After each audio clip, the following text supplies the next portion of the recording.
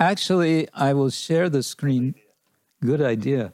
I will share the screen now as we go into our subject of the 5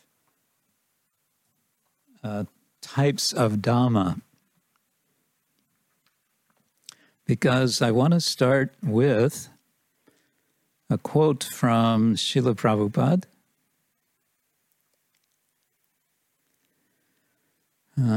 Here it is.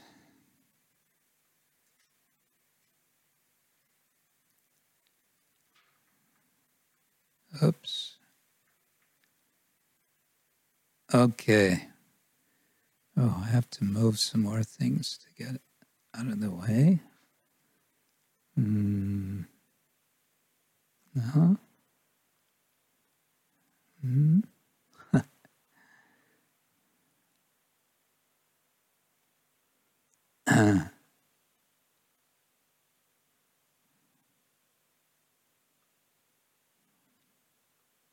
Okay.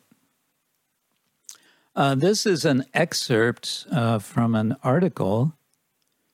I think it must be a quite early article from Back to Godhead. It was written by Hayagriva Prabhu, and I don't know, but this may be extracted from his book. He wrote a book called Vrindavan Days, and he's describing his own experience being together with Srila Prabhupada in Vrindavan. And this was, pretty sure it was in 1972. And so, yeah, I will just read and we'll see the connection. I'll say first, he is, I want to refer to this because we're talking about Drishyamana Dhamma, that form of the Dham, of Boma Vrindavan, which is in which the devotees perceive the presence of the Lord despite the Lord's apparent absence. And so here we have Srila Prabhupada speaking in Vrindavan, and let's see what he says. This is, I'll start from where Prabhupada speaks. This is happening in the courtyard of the Radha Damodar temple in the back where Srila Rupa Goswami's Samadhi and his Bhajan Kutir are situated.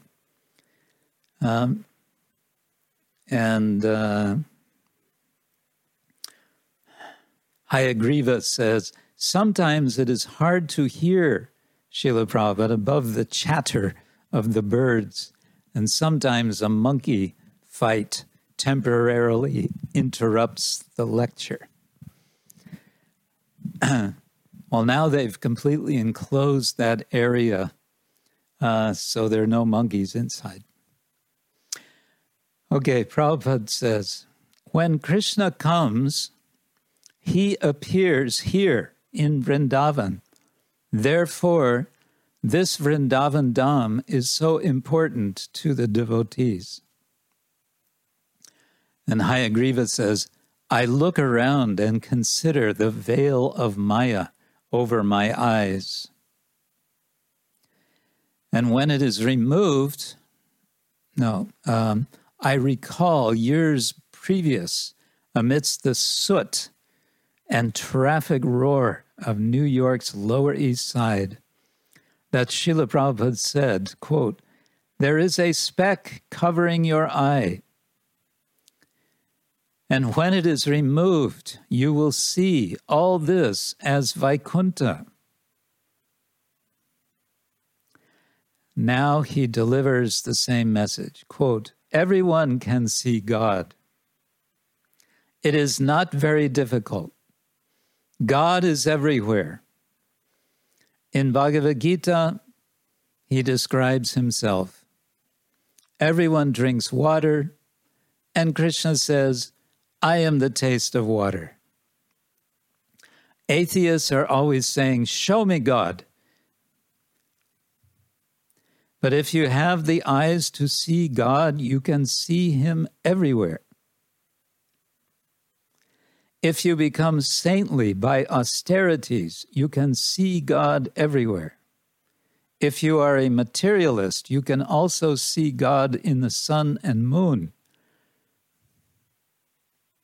Those who are impersonalists can see God in that way.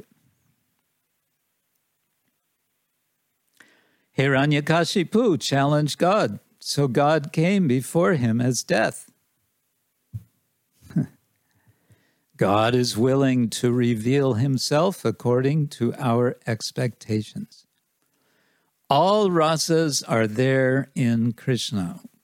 We can enjoy loving pleasure with Krishna in any rasa, and Krishna is ready to respond in any rasa.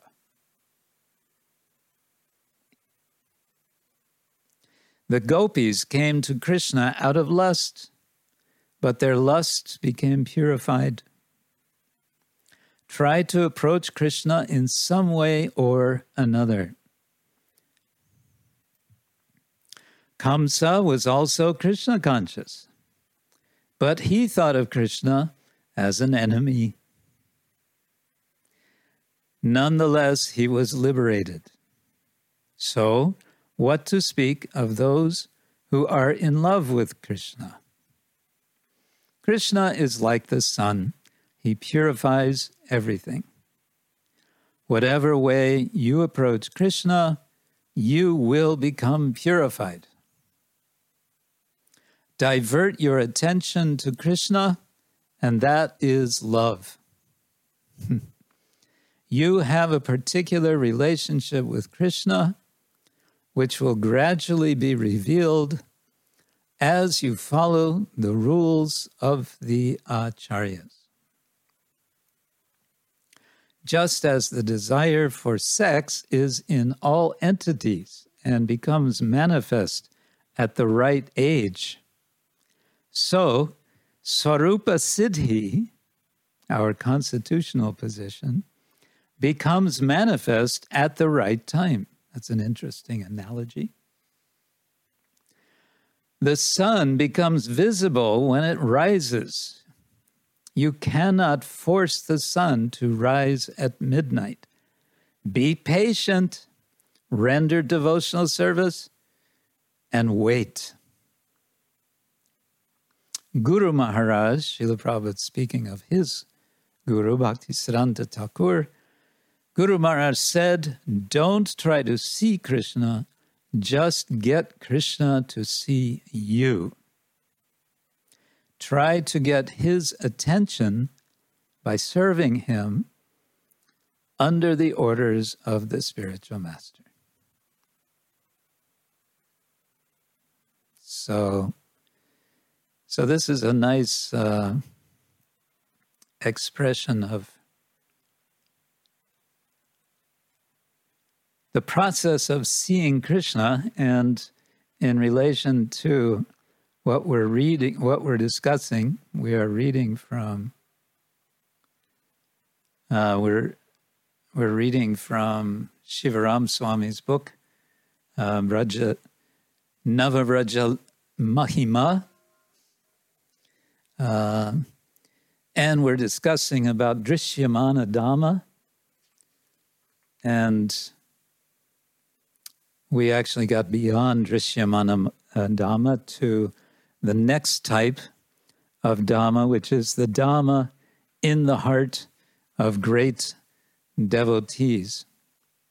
One thing I wanted to say in connection with Dhamma as a whole, there's also a history of the Dhamma's appearance and covering, and again, uncovering.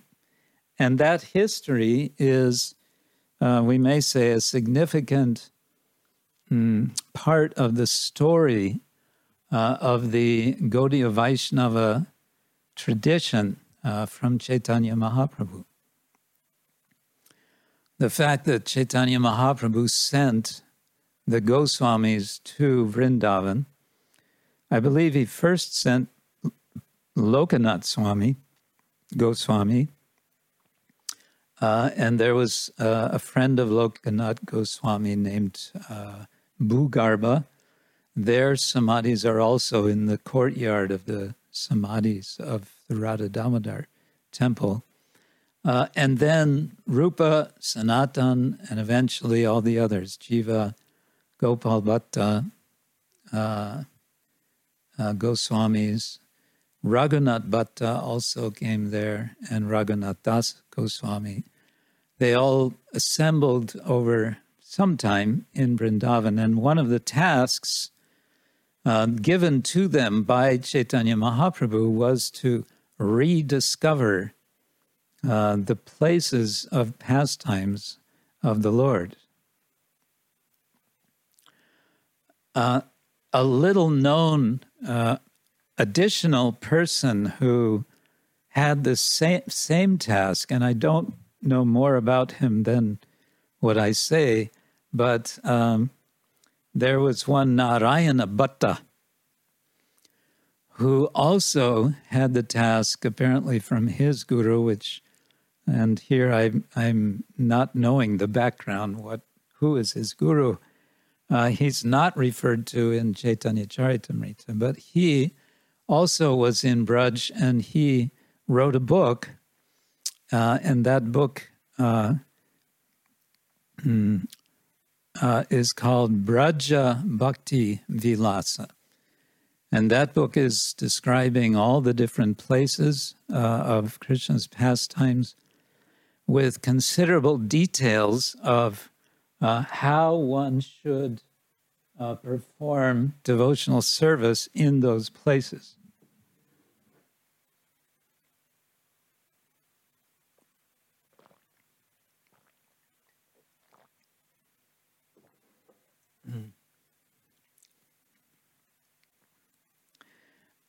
And we see a similar activity going on in Navadvip Dham with Srila Bhaktivinoda Thakur. As we know, because Bhaktivinoda Thakur's appearance day today, we want to refer to him. Bhaktivinoda Thakur rediscovered the place of Chaitanya Mahaprabhu's appearance with the help, with the confirmation of Jagannath Das Babaji. And other places. He also wrote a book on Navadvip Dham called Navadvip Dham Mahatmya, in which he describes a parikrama. If I remember, someone can correct me, but I think it's Nityananda Prabhu giving a guided tour to Jiva Goswami. Yeah? Sounds right. Or that was in Vrindavan. Also in the Bhakti Ratnakara, I think it's chapter 5, there's an extensive touring of Vrindavan. We get a brief touring of Vrindavan in Chaitanya Charitamrita when Chaitanya Mahaprabhu goes to Vrindavan. We know he stayed there a short time, 2 months, and then left. Although it seemed like he wanted to just stay there, and nobody else wanted him to stay. No, they didn't push him out. The problem was his ecstasy was too much for him. So this rediscovering of the places of pilgrimage and also the renovation of places in the Dhamma. So, again, Chaitanya Mahaprabhu himself rediscovers Radha Kunda. Before he came, Radha Kunda was a little mud pond, a small muddy pond in a field of a farmer. And then came Chaitanya Mahaprabhu, and he understood this is not just some muddy pond. This is Radhakunda itself. And so then later, Jiva Goswami was very successful in doing some fundraising, and the Radhakunda that we see today with the grand stepways all around and so on is now there. Other renovation projects are going on at the present day. I believe some renovation projects are going on. I've seen there have been efforts to clean Vrindavan, to replant, to plant more trees in Vrindavan. There, from time to time, there are cleaning programs. People come, volunteers, and they clean up the garbage that seems to collect. On the other side, there seems to be efforts at times to cover over Vrindavan more than it is, in the form of ever-increasing construction. And just recently, just some years back, within the last 20 years, there was this completely crazy idea of the government to build a highway around the what would be the eastern side of Vrindavan, running right through the Yamuna River. They had this like a causeway they were building that would run along the river or in the middle of the river going the direction of the river. And they built these huge concrete pilings, and the people of Vrindavan were shocked and devastated. How could anything like this happen? Fortunately, the whole project was stopped. There was some rallying of some political... It sort of woke up some of the senior people of Vrindavan, some of the leaders, and they were able to get it stopped. But this is an ongoing challenge in Vrindavan. And therefore, we may say, in some sense, therefore, efforts are made to make new Vrindavans. But leading up to that story, we have this story, or this understanding of the Dhamma, that the Dhamma is in the hearts of great devotees. I guess I read this paragraph last week, but to remind myself,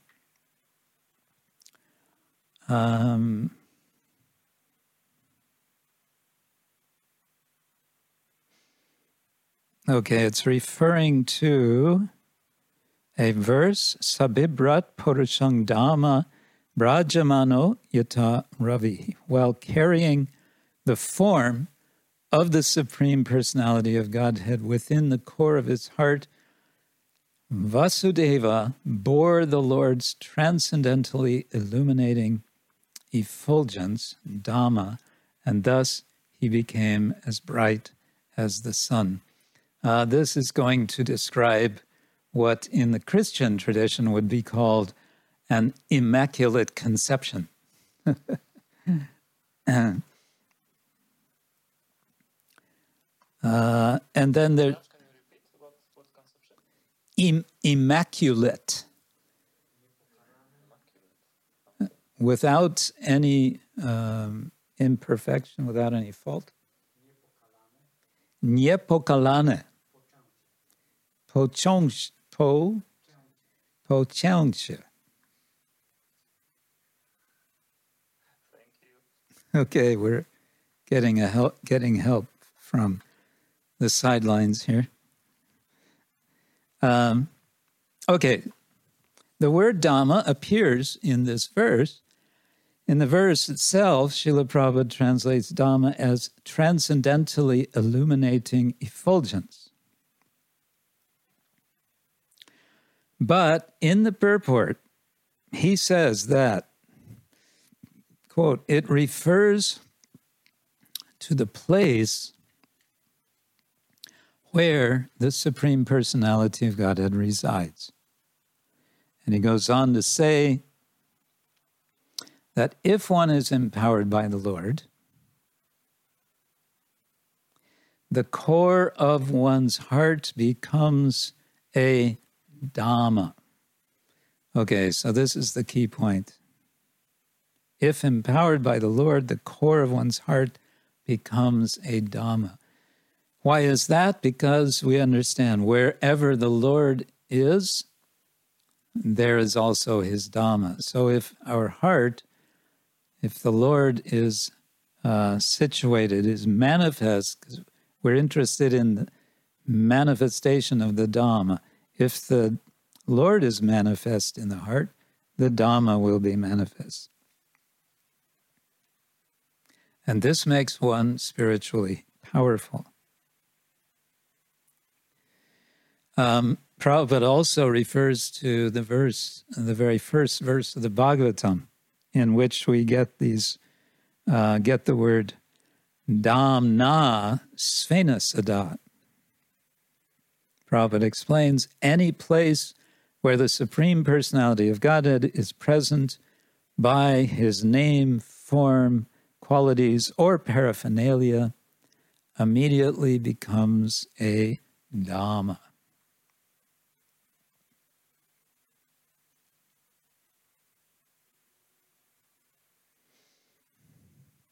So yeah, when the Lord appears in the heart, the Dhamma also appears. Now, one may well ask, all right, so how advanced does a devotee have to be for that to happen? You want to know? Yes, we want to know. Rupa Goswami says that only the power of loving devotion can draw Krishna into the heart. Sri Krishna Karshini Mata.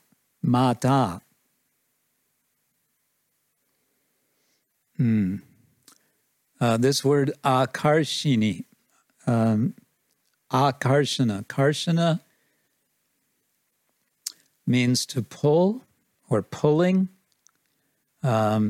It's from the same root as the name Krishna.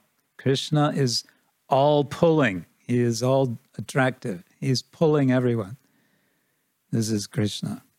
And akarshini, Krishna akarshini, the attraction, or actually she, I think, feminine, who is attracting Krishna.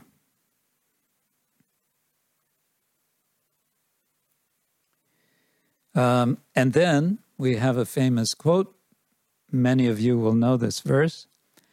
Premanjana churita bhakti vilochanena santasadaiva hridayeshu vilokayanti yang shama sundaram achintya guna sarupam govindamadi purusham tamaham bhajami. I worship Govinda, the primeval Lord, who is Shama Sundara, Krishna himself with inconceivable, innumerable attributes, whom the pure devotees see in their heart of hearts with the eye of devotion tinged with the salve of love. So the word Anjana is salve. A prema anjana is a salve of love. And when the eyes, the vilochana, are tinged, churita, with bhakti, then santaha, the saints, sada, always, sada eva, hridayeshu vilokayanti, they see vilokayanti, hridayeshu, in their hearts. Who do they see? Shamasundaram, Yam Shamasundaram. That, it's actually Govindam, who is Shamasundar, or the other way around. Shamasundar, who is Govinda, and who is Achintya Guna Swarupam, whose form is consisting of inconceivable gunas. And of course, here the word guna means quality in the positive sense, not in the sense of the trigunas, the modes of material nature.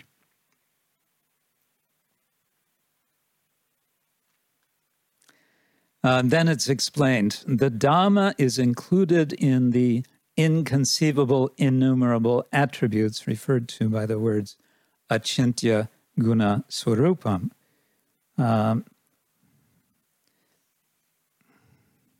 And so, from this verse, we understand such persons are carrying the Dhamma in their heart. Oh, yes, okay. Okay, so we've gone through 4 different types of Dhamma. Now we should make a little quiz. What are these 4?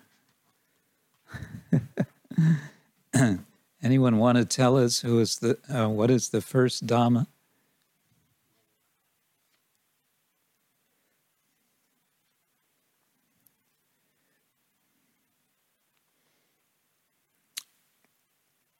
Everyone's being too shy.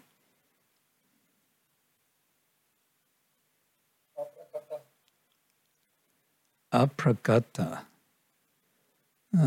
Okay. Can you be more specific?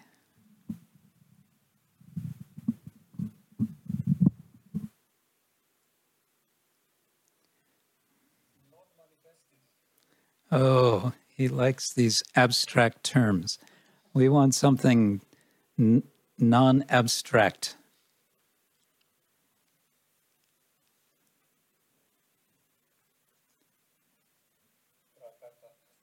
No. You're on the wrong track. What is the original place where Krishna lives? Yes, Golokadhamma.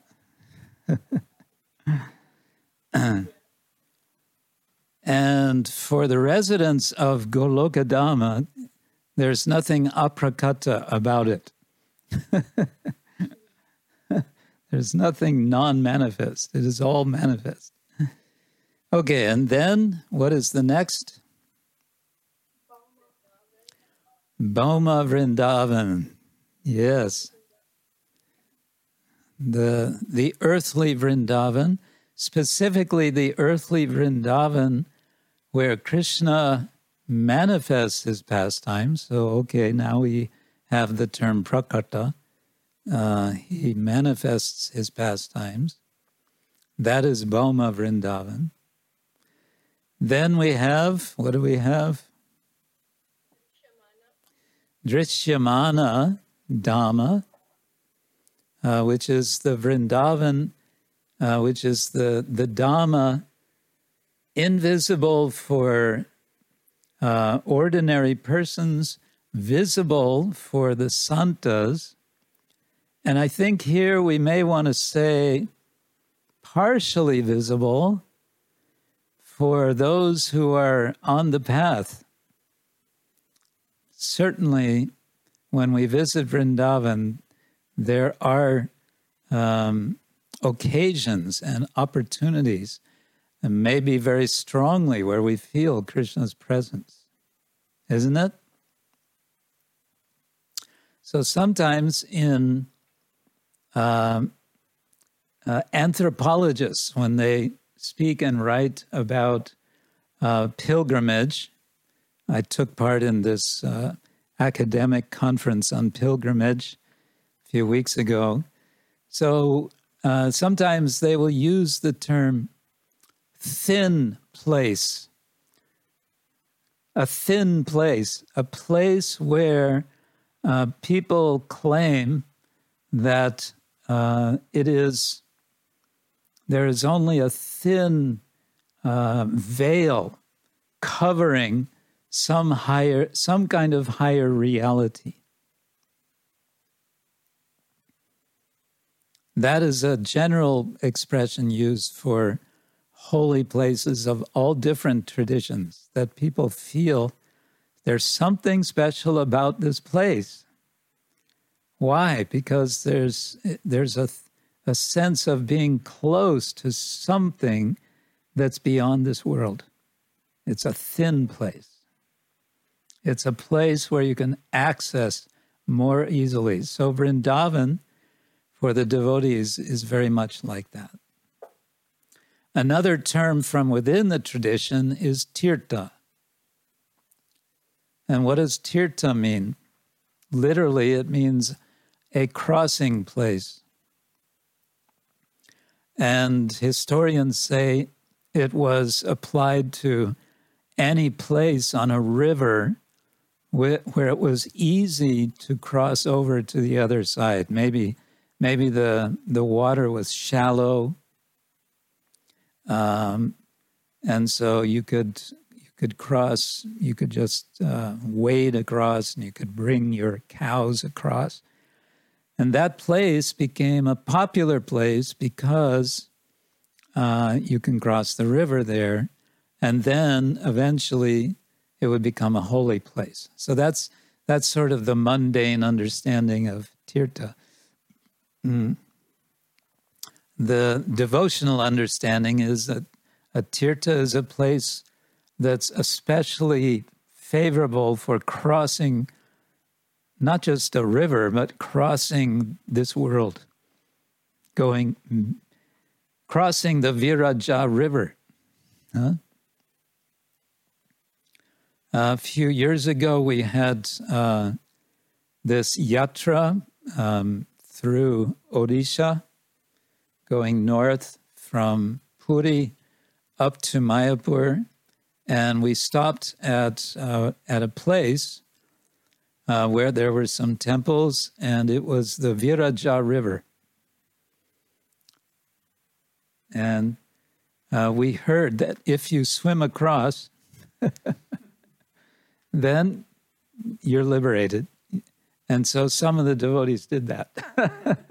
They swam across. Well, it's worth it. Let's try it. Okay. Okay, then Drishyamana, and then we just had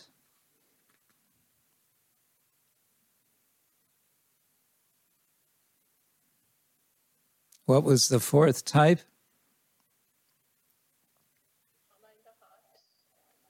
Yes, the Dhamma in the heart of great devotees. In other words, yes, we can say Krishna's in our heart, whether we know it or not, and therefore the Dhamma is there. But the idea here is for one for whom Krishna is really manifest in the heart, then we speak of that person as having the Dhamma in the heart. And this leads us into the fifth of these categories, the Dhamma manifested by great devotees. And Shivaram Swami quotes Yudhishthir Maharaj when he greets his uncle Vidura, who has been traveling on pilgrimage according to one source, for the last 30 years. And so he has completely missed the war, the Battle of Kurukshetra. He comes back home after the battle, and Yudhishthir honors him with these words, Bhavad vidha bhagavatas tirthabhuta svayam prabho vibho tirti kurvanti tirtani svanta stenagata brita. My Lord, devotees like your good self are verily holy places personified. Because you carry the personality of Godhead within your heart, you turn all places into places of pilgrimage. So Vidura, having the Lord in his heart, therefore having the Dhamma in his heart, wherever he goes, that becomes a Dhamma. That's the idea. So they carry in the heart, and then they're creating a place of pilgrimage.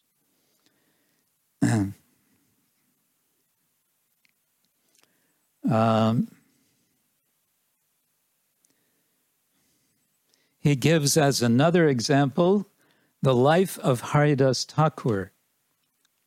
Haridas resided for some time in a cave by the bank of the Ganga at Pulia.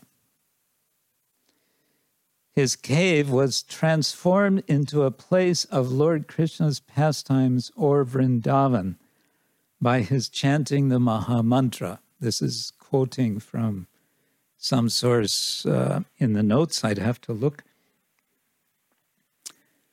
Then Bhakti Siddhanta Thakur comments on this, and he cites a song composed by his father, Srila Bhaktivinoda Thakur, Jai Din Grihe Bhajana Daki, Grihete Goloka Bhai.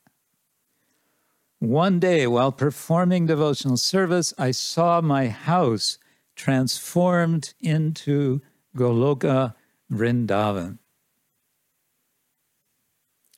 Okay, this brings us now back to the subject of real life for all of us in our assorted houses and apartments, wherever we are. Srila Bhaktivinoda Thakur suggests that it is possible through the practice of bhakti to have such experience. Jedina grihe bhajana daki, grihete goloka bhaya. One day, I was doing my routine devotional service, and suddenly I saw my house is not just my house, it's Goloka.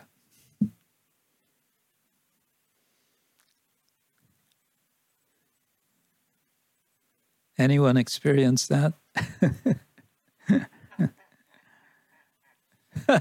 Daitesha. Well, it's possible. Why not? Why not? Even in Argentina.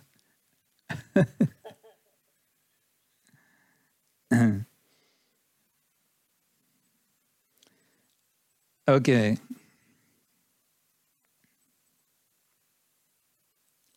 So, first point, such devotees, wherever they go, the place they go is sanctified. It appears from these examples, however, that these devotees make no conscious effort to bring about such divine transformations.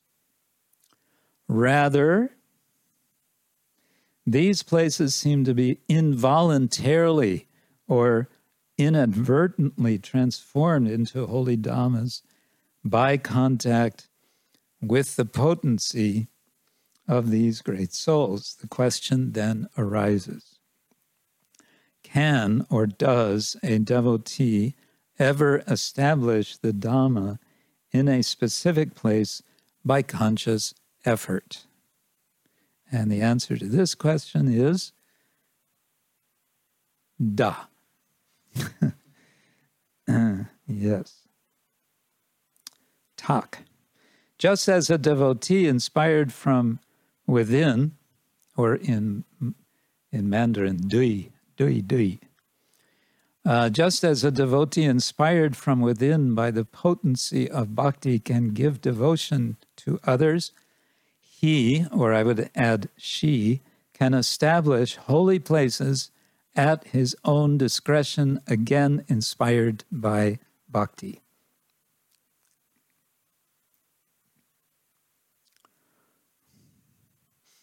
And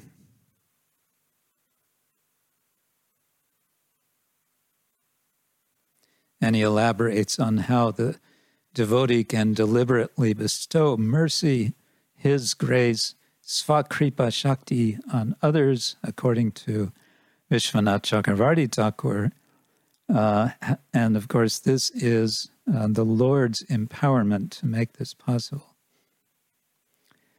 Then he goes back to the example of Krishna's father, Vasudeva. Why was he effulgent? Because he sheltered within his heart the divine potency of Krishna and Krishna's abode. And from his heart, Krishna was transferred to the heart of Devaki, Krishna's mother. This is this immaculate conception. Shukadeva Goswami describes the Lord's appearance within Devaki, and he gives a longer quote there, which I won't read now.